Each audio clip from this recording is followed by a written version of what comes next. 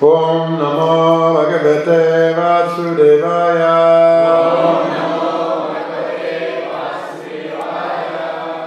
Om Namo Bhagavate Vasudevaya. Om Namo Bhagavate Vasudevaya.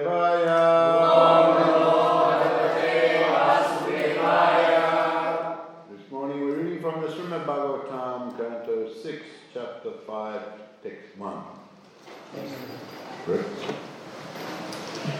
Sri Sukuruvacha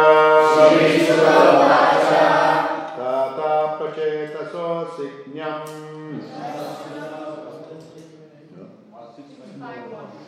What about it? Which? 651? Yeah.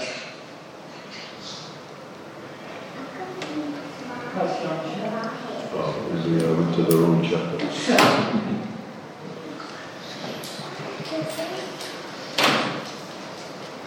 Oh, Sri Sukuruvacha.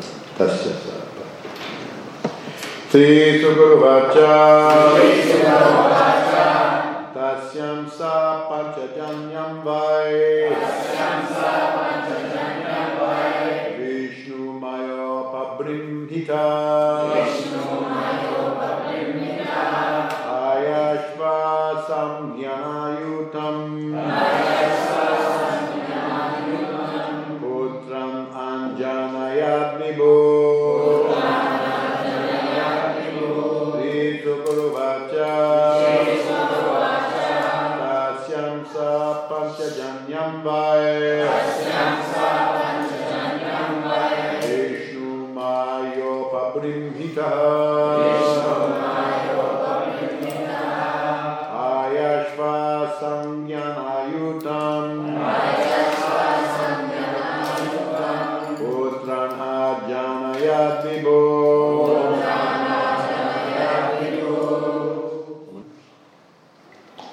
Sri Sukuruvacha. Sri Sukadeva Goswami said,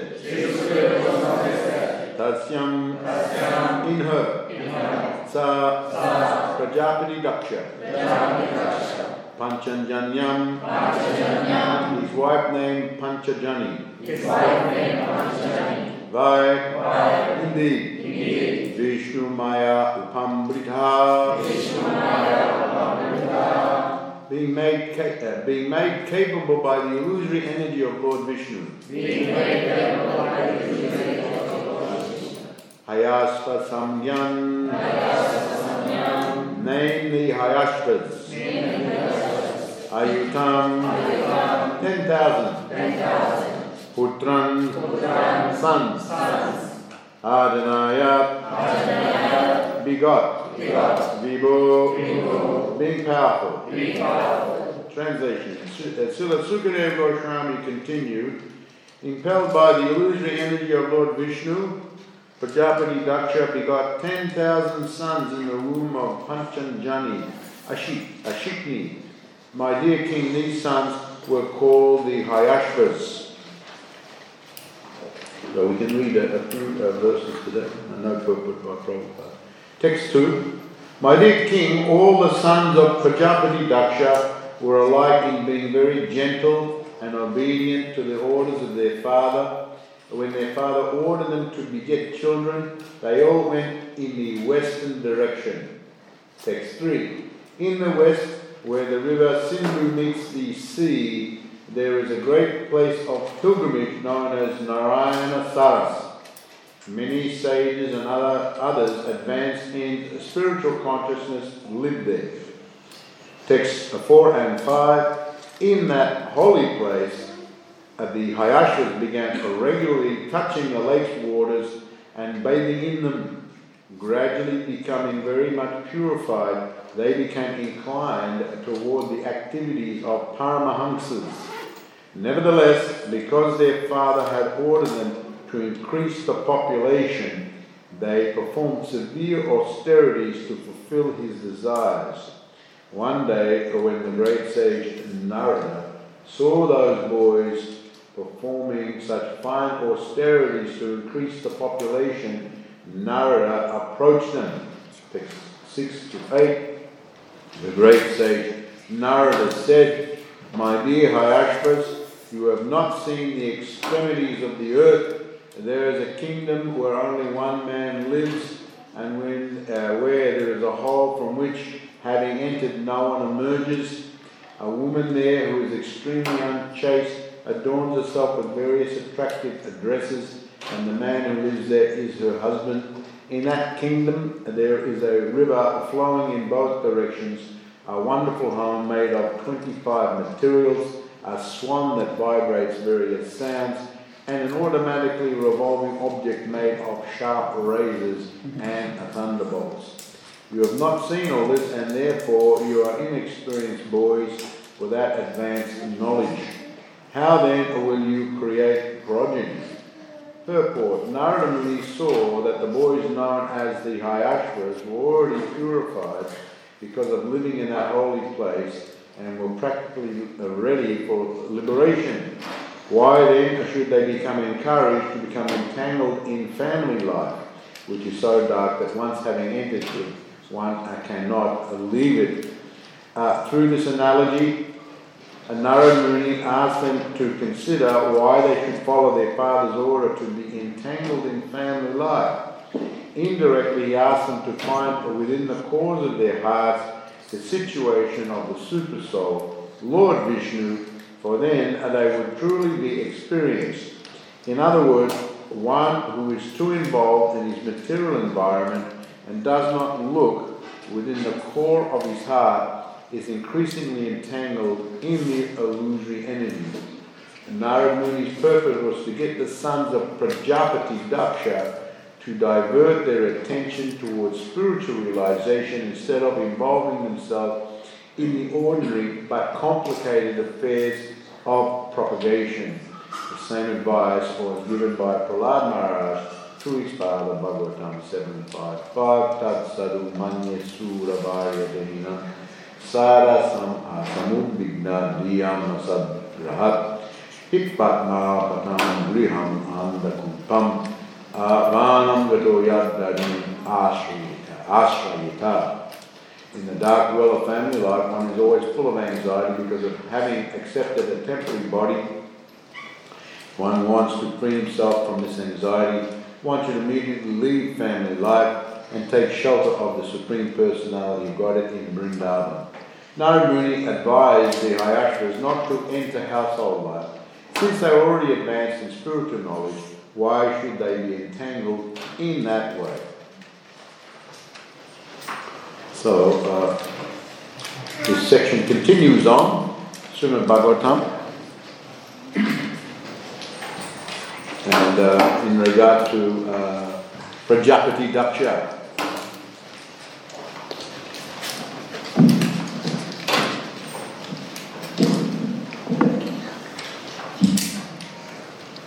So Prajapati Daksha, a long story you've been reading in the Srimad Bhagavatam. It goes all the way back to, remember, the fourth canto, isn't it? The Daksha Jagya, and all the cursing and counter-cursing. Long story with but of course, Daksha had a very exalted personality.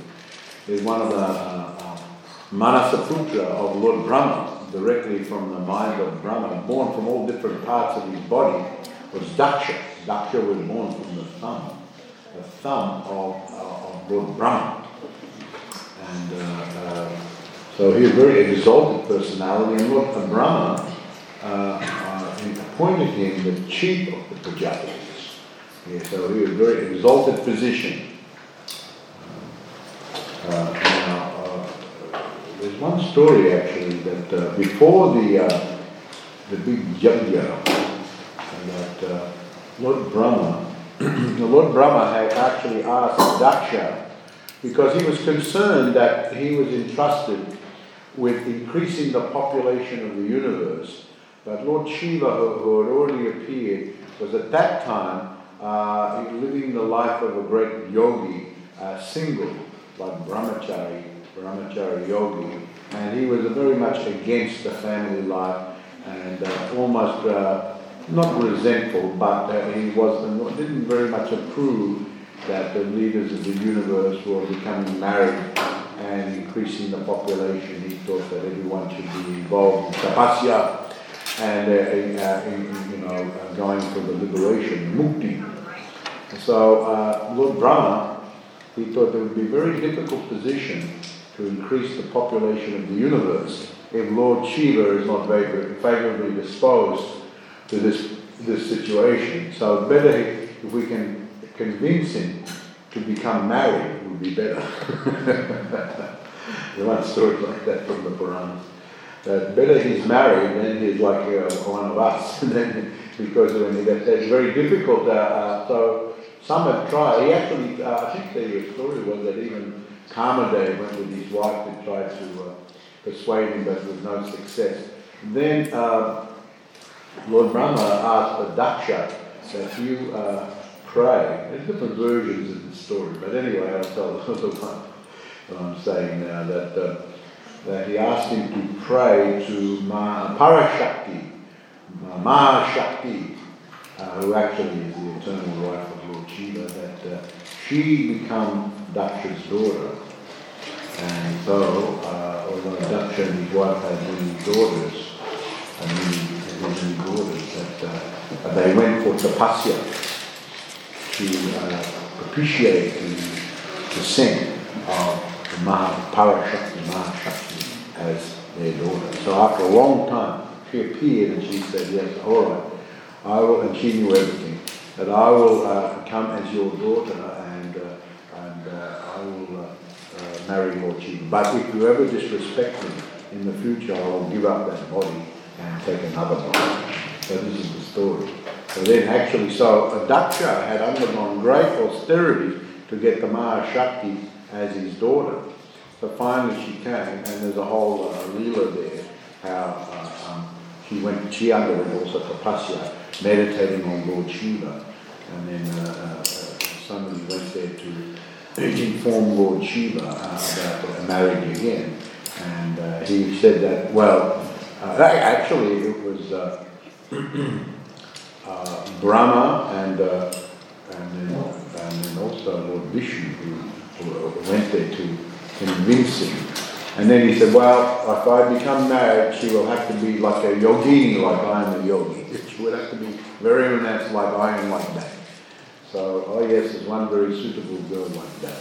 And so he came to know, and then he went there to see her, and she was doing the tapasya defense, so he was immediately attracted. They are eternally related. And so they were married.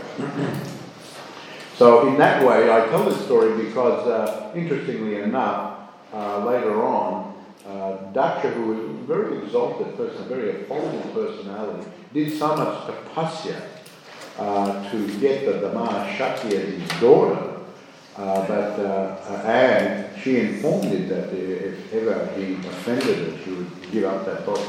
But still, out of when he organised that big yajna, and all the devas were there, and he came in, and we know that the Lord Brahma was there, all the big devas were there. Lord Shiva was there in meditation, and then when Lord Daksha came in, everyone stood, and Lord Brahma welcomed him, but Lord Shiva, being in meditation, he didn't stand, so he thought that this was very insulting, that now Lord Shiva had married his daughter, which made him, socially speaking, in a subordinate position. He's the son-in-law, but he's forgetting the actual position of Lord Shiva.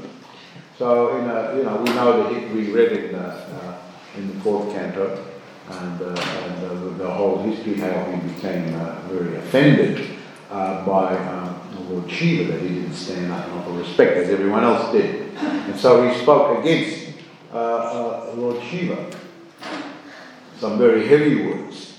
And you can read in the fourth canto what he actually said against Lord Shiva. Some very, very heavy, some very sharp words. And Prabhupada comments that due to pride, one can become very envious, and anger comes up very easily. So when one is angry, then one can do all sorts of abominable things. So Daksha, forgetting everything, criticized Lord Shiva, and then after he finished, he left. And Lord Shiva was very sorry to hear that. He didn't do anything. And he was very tolerant. And Prabhupada comments actually a Vaishnava is always very tolerant. That's why later on we'll read how Daksha again curses Naramuni, and because he took these sons to the path of the Paramahansa, and then the second set of sons that were the name of Savalashras. Again, Daksha had 1,000 more sons, and then these ones also. So Daksha was angry with Naramuni that again, he frustrated his purpose, and he cursed him. But of course, Nara took it. You will always be one and everything, and suddenly will read the curse. But Nara took it as a great blessing. And Prabhupada also mentions there that Naramuni is very fixed in his tolerance, and he mentions about Lord Shiva, always very tolerant. Vaishnava is always so.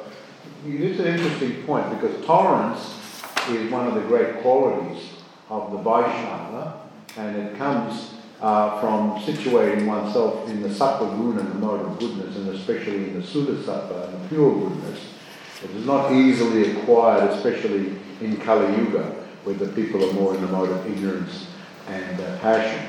And forbearance and tolerance are some of the qualities, the great transcendental, saintly qualities of the Vaishnavas. So, Prabhupada mentions later on that the Naramuni was fixed in his tolerance.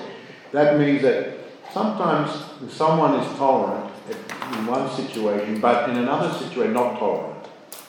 Someone can be like that, they tolerated this, but then not tolerant, become angry in another situation. But Naramuni is fixed in his tolerance, and Lord Shiva always, that means that always. Of course, as far as later on, when Sati gave up her body, then Lord Shiva didn't tolerate that, but that's as far as someone else, and that's as far as the great Sati is concerned. But as far as himself, he was always tolerant. He tolerated, he didn't say anything. And then he also left. We read that whole sequence of events, that Daksha left and then Lord Shiva left. And then all the Nandi stood up and he said something, and others said something back, and it became a disaster, a disastrous situation. At that,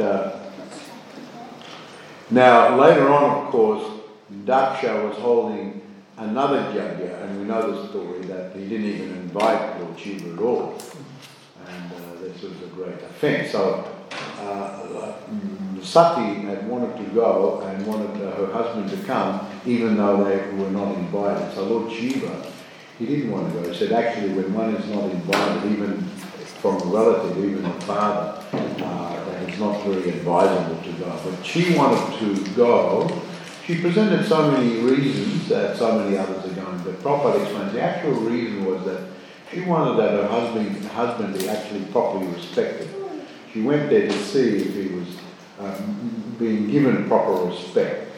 And so she went there, and when she saw that, and when her own father just ignored her, didn't even acknowledge her presence, then she became angry.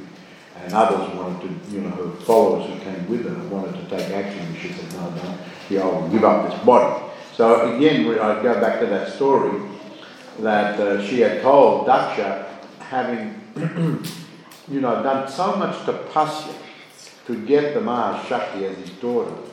We see how he treated Lord Shiva. Now Prabhupada explains that this was due to some envy, the real reason. Of course, Daksha gave someone, he's not very clean, unclean habits, he's ruining the reputation, and so many reasons. But the real reason is that Lord Shiva is honoured even above Daksha. So Daksha had become a little puffed up, and or massively puffed up, and because he was the leader of the Prajapati. So Lord Shiva was in a more exalted position. So within his heart, he bore resentment for Lord Shiva, that he was even more exalted, even though he was a son-in-law. So he was worshipped even more than Daksha himself was worshipped. So that built up. When one holds that in the heart, it builds up, and then it comes out at some point, or many times. And so it happened. And so Daksha had that feeling against Lord Shiva. But we see how he lost his temper and he became angry and spoke many harsh words. But great personalities like Narad Muni, Lord Shiva himself, didn't do anything. This takes a lot of advancement in Krishna consciousness to come to this place. A lot to be forbearing, to be tolerant, takes a lot of advancement. And one can come to this level actually really only in Krishna consciousness by purifying the soul, purifying, lifting all the coverings of the modes of nature, especially ignorance and passion. Then these qualities can come up more and more and more. So anyway, going back, so a little bit of history there in as far as Daksha. And so Daksha, of course, he did another journey. Sati had given up her body, and then of course we know that Lord Shiva became angry and plucked the hairs, Lord Virabhadra, and also on the other side, the Shakti, not the Mahashakti, but like an expansion of Durga Devi. And then they went there and everyone was killed, and even Daksha himself, Virabhadra, took off his head and threw it in the fire. So later on, of course, Lord Shiva came and they wanted to finish the journey. And then he got the goat's head and put it on the head of the body of Daksha. So we know the story. So Daksha, sometimes when you go to India, you see Daksha depicted in paintings and sometimes on the temples with a goat's head. He had the goat's head. And so when he came back to life, all of a sudden he had the realization what a great offence he had committed, and he begged forgiveness from Lord Shiva. He was actually, he repented. He was purified by the mercy of Lord Shiva, and then he, with the goat's head, so he had a life. And it's mentioned that the incident of the Daksha Yajna was in one Manvantara, which was Swayambhu Manvantara, and then he lived a long time with the goat's head. And then another Manvantara, Chakrasham Manvantara, he came back again, and the son of the Prachetas, wasn't the story told him? The Prachetas, the 10 sons of King Prachinibhaisha. They went for tapasya, and then they came out from the ocean, all the trees were there, who we were talking about that. And they became angry at the trees, and then the trees had brought up one daughter, Apsara, who'd been Marisha was her name, and she was offered to the Prachetas as like a shared wife. And so they took her as their wife, and then within her, Daksha took birth again. So Prabhupada comments, just see for his offence, Daksha, that born originally as very high, one of the original Manasaputra, minor sons of Lord Brahma, then due to his offence had to take then had a goat's head, not very auspicious. Usually the goat in the yajnas, although we don't follow this thing, but in the yajnas, goats are offered in the sacrifice, goats and other animals like that. And of course it's said that one should not do these things, but they are offered, and generally their heads are separated and the heads are offered, but the heads are offered to the deity in the body as well. Anyway, he had to have that goat's head for a long time, and then Prabhupada comments, then he had to take birth in a womb. Now the original birth was just from the mind of Brahma, and he appeared in the body, and then the second birth, and Prabhupada actually says that this was, see what happens when you commit offence against great souls, like especially someone like Lord Shiva, that he had to get the goat's head, and then he had to take birth again.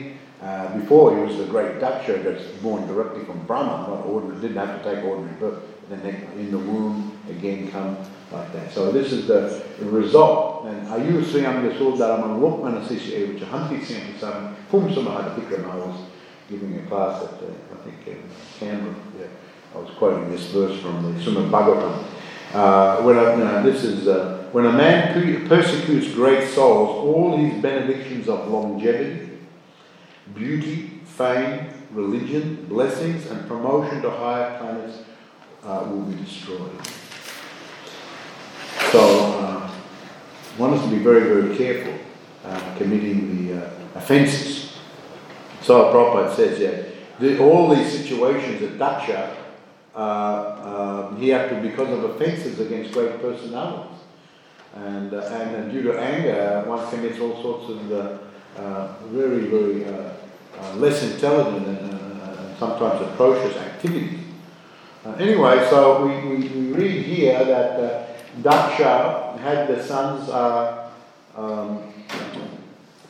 Hayashvas, and they were very nice boys, very qualified boys.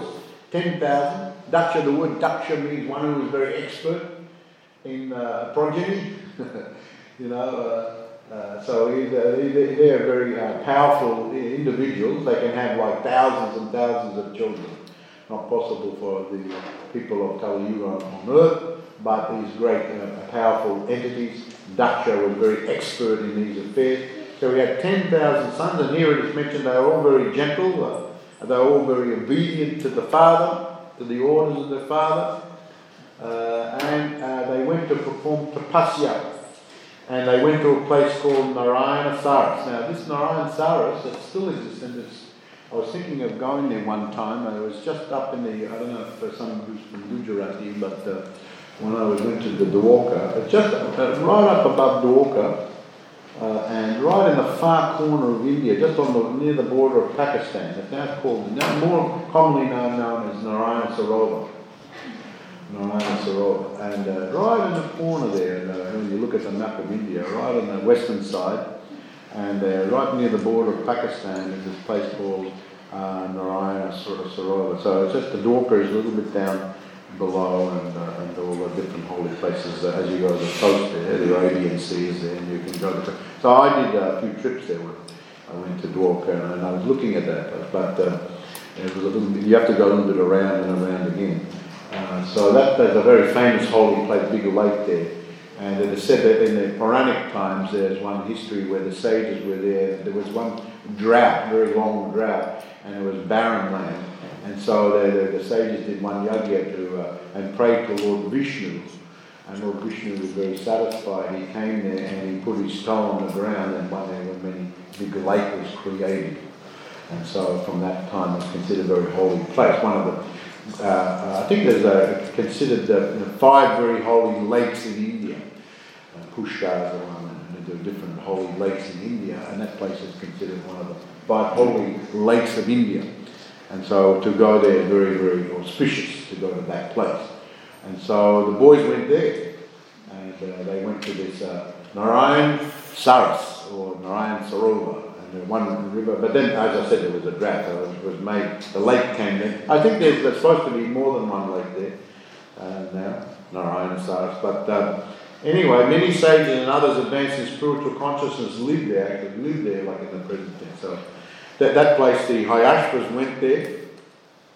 And so in that place, the Hayashvas regularly touch the lake's waters and bathing in the waters. It's very holy to go there. One is said to have to go for the touching, paying obeisance, and going for the bath in the lake there.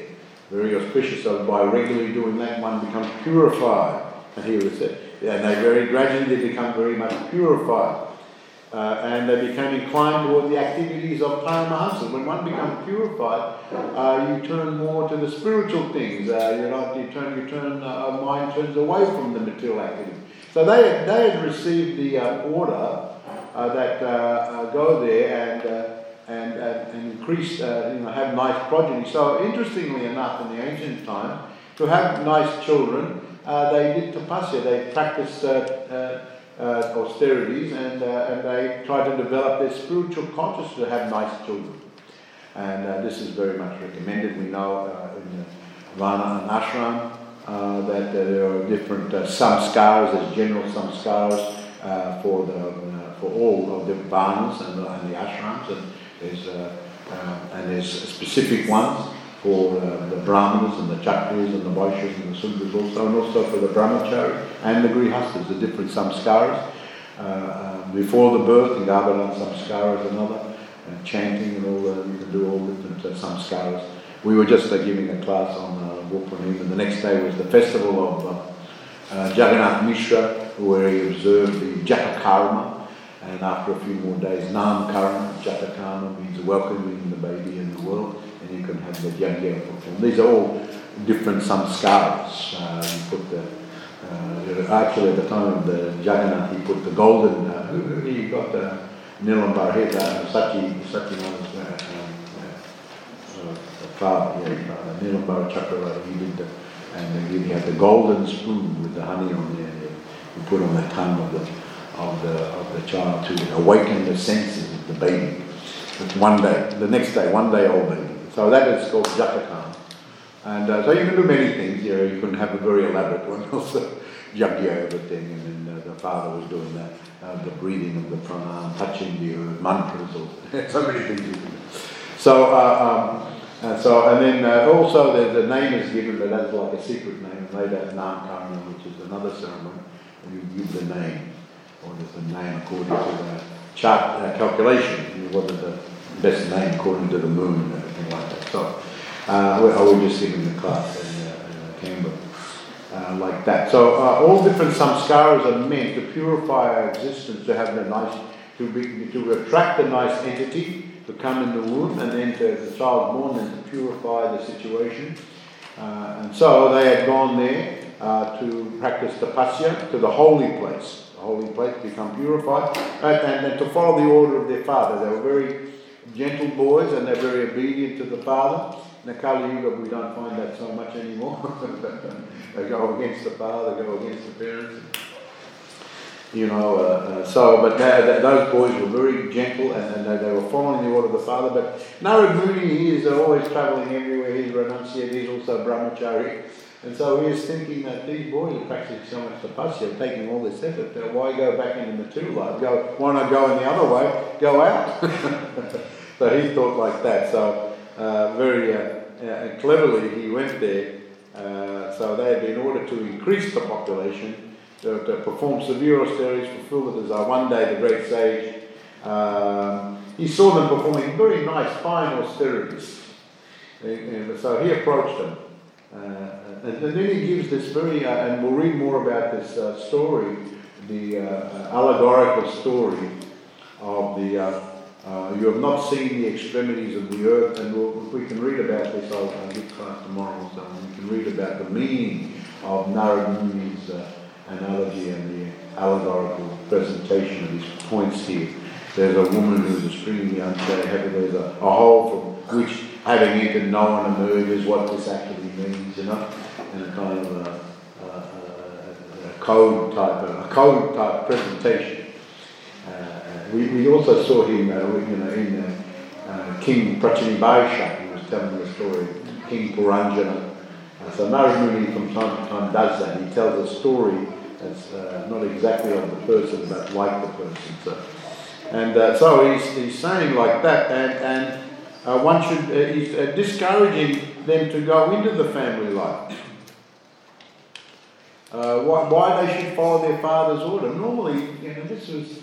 Now, Narad Muni probably, obviously is well aware that he's going against the order of the father, and the father would not be very happy at all that he's told these sons to go and prepare themselves to increase the population,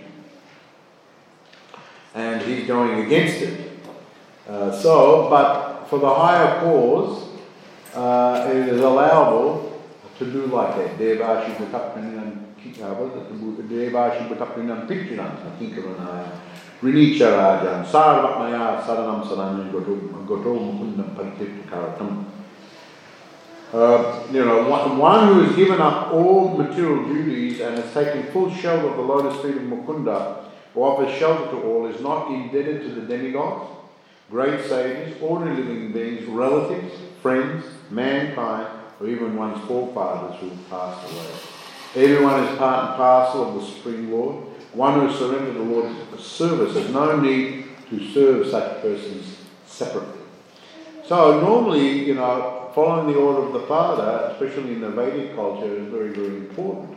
One should respect the parents, one should respect the forefather, one should respect the devas, as mentioned here, great sages, other relatives, all living beings actually. We're so indebted as soon as we take birth, we're indebted. And so here, Narad Muni was saying to go against all that.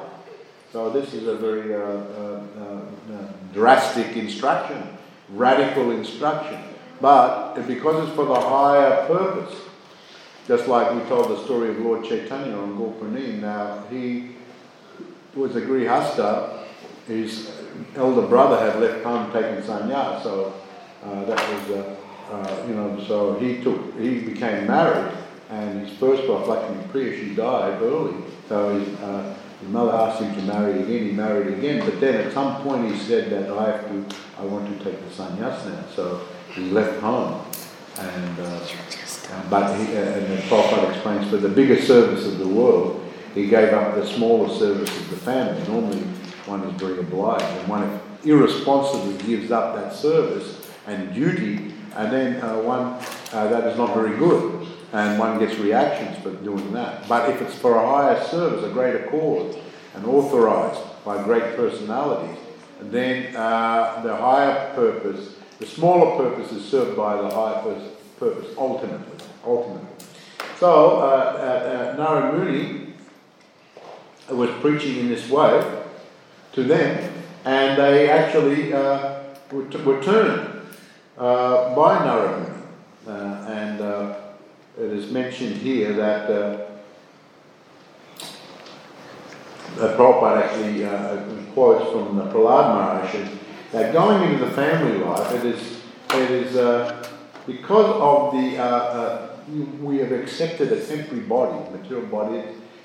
Just as soon as we accept the body, even just our own bodies give us trouble. And I want to speak of you get married and then there's children, everything becomes very complicated. And here actually Prahlad Maharaj, he quotes Prahlad Maharaj, he said, one is always full of anxiety. Just the fact that you've got a material body. As soon as you get a material body, you're going to be in anxiety. Because we're the spirit soul, we're eternal, all of a sudden you've got a temporary material body it's created, it's going to go for some time, then it's going to degenerate. So immediately, it's anxiety. You cannot avoid anxiety. Here it is said that if one is his own body that's causing anxiety, then there's so many others to think about, and the whole society, everything like that, everything, as I said, becomes complicated, and it becomes like a very dark well that once going in there, you can't get out. If you fall in a dark well, a very deep dark well, and I think this is what Narad Muni means by the hole, which is one enters and then can never get out. It's very hard to get out of it. Very, very hard to get out. So, why go in? Of course, when you go in, if you practice the Krishna consciousness, then you can be very exalted. But if you just go in without Krishna consciousness, and if you can avoid going in altogether, if one is inclined like that, and they've got the nature like that, the ability like that, then Narad Muni is preaching to them, and very powerful, strong preacher, and he turned them, and then they gave up the idea. They gave up the idea. So that would have been radical for the sons to do that, especially, as I said, in the Vedic time. They were generally the sons, and they were very obedient to the father. The father said something, they would follow it. So it would be very radical for the sons to do that. So they did it anyway because of the order and the preaching of Narad Muni. And even for Narad Muni to preach like that, quite radical, but Narad Muni, preaching a higher purpose, undertook that, and not only once, he did it twice with the second sons as well.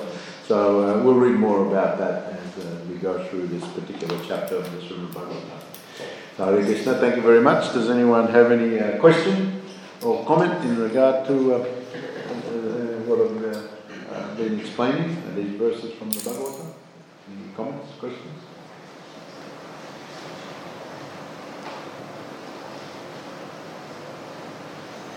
Yes, Pastor.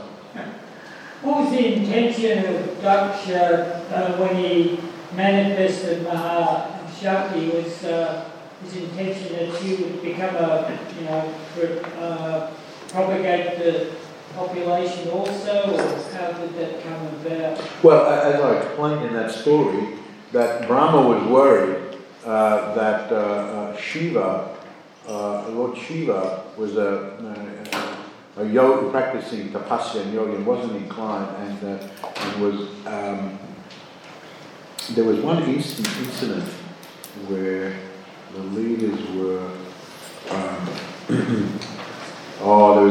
there's another corollary story about Kamadev exercising his powers on the leaders of the universe and created a girl by the name of Sandhya, and all of them became attracted to her, and he wanted to test his powers. So all of them became attracted. So Lord Shiva was criticising how all these leaders could be attracted, and just to see the power of being attracted in this way. So he was criticising. So Lord Brahma, being entrusted with increasing the population, so those leaders became a little fearful of Lord Shiva. And so there's going to be a problematic, especially the great Lord Shiva is going to be speaking out against it.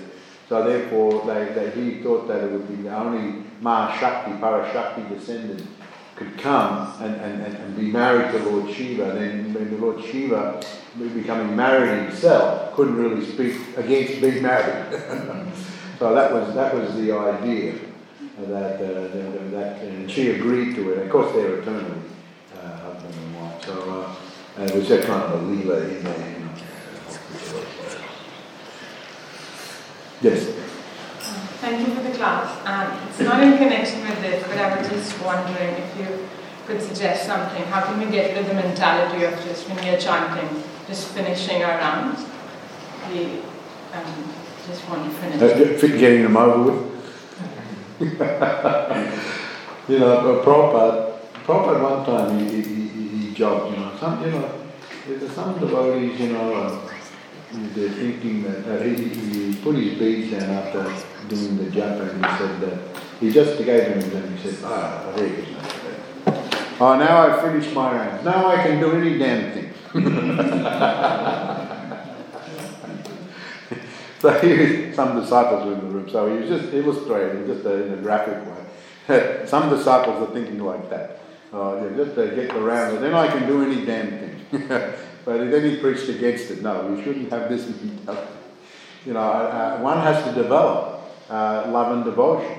Then by practicing the principles of Krishna and hearing what is the means of the chant, especially Shikshashtakam. We were giving a class the other day in regard that if one has to always chant and to be able to always be chanting and develop love and devotion in the chanting, then Lord Chaitanya, this was the statement of Sanatana Goswami and also Krishnadas Kaviraj and Chaitanya Charitamrita says this. One has to always remember this verse given by Lord Chaitanya. Chinadapi sanichina tarorapi sanisana one should think oneself lower than the straw in the street, more tolerant in the street, devoid of all sense of false prestige, and ready to offer all respects to others. So this verse, especially this verse from Shikshashtakam, Sanatana Goswami and Krishnadas should be worn like a necklace around one's neck. And if one always remains very humble and tolerant and forbearing while chanting, then you can continue to chant. You can chant continuously, but always remembering this. But always remain humble, and then gradually, you won't feel like you'll just get the rounds out of the way, and then I can do any damn thing. You won't have that type of attitude. But that means your chanting is. If one is thinking like that, then it means your chanting is not very pure. And maybe also you may be committing offences and you're losing your taste for chanting. Maybe you started off with enthusiasm and then you're losing your taste. So that sometimes is a result of offences in the chanting and offences to the Vaishnava and many types of offences. So one should be very careful and examine themselves. If you're losing your taste, that is generally offence. This is explained by the acharyas, that the taste for chanting goes down and because of offence. So one has to be careful. So, any further questions? Yes. This year in this movie, we see that Daksha was entrusted to populate and as his service. And Narada Muni is also representative of the Supreme Lord. Now, these two people are fighting for the resources to do the service. How do you avoid the conflict in solving the resource management? Trinada Pisagi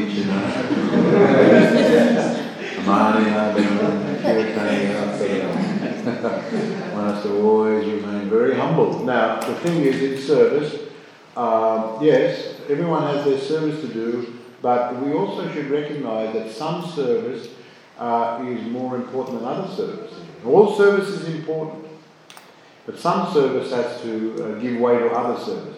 The grand plan. Some of you may have a service that needs to be done, but at the moment another service has to be done that is at this point in time more important than this other service. So if you're always Trinada Pisanit, you're always very humble, but you'll understand, yes, well, Prabhu has to do this service, so therefore my service can be done. Or resources, well, let's see which is should be given the priority here. If the resources are limited, let's see which one is given the priority, or you work together. You get some resource now, I get some resource later, like that. You can work together if you remain humble. But if you're puffed up, then you can go into the Daksha. How dare you? Who do you think you are coming here and taking these resources? These resources are meant for my service. And just like I was telling a story the other morning about Chandidas. There's a very famous Chandi. He was known as Chandidas. But Chandidas originally was a devotee of Chandi. Was a fierce form of Durga Devi. But his brother was a Vaishnava, and a very poor, but very very devoted Vaishnava.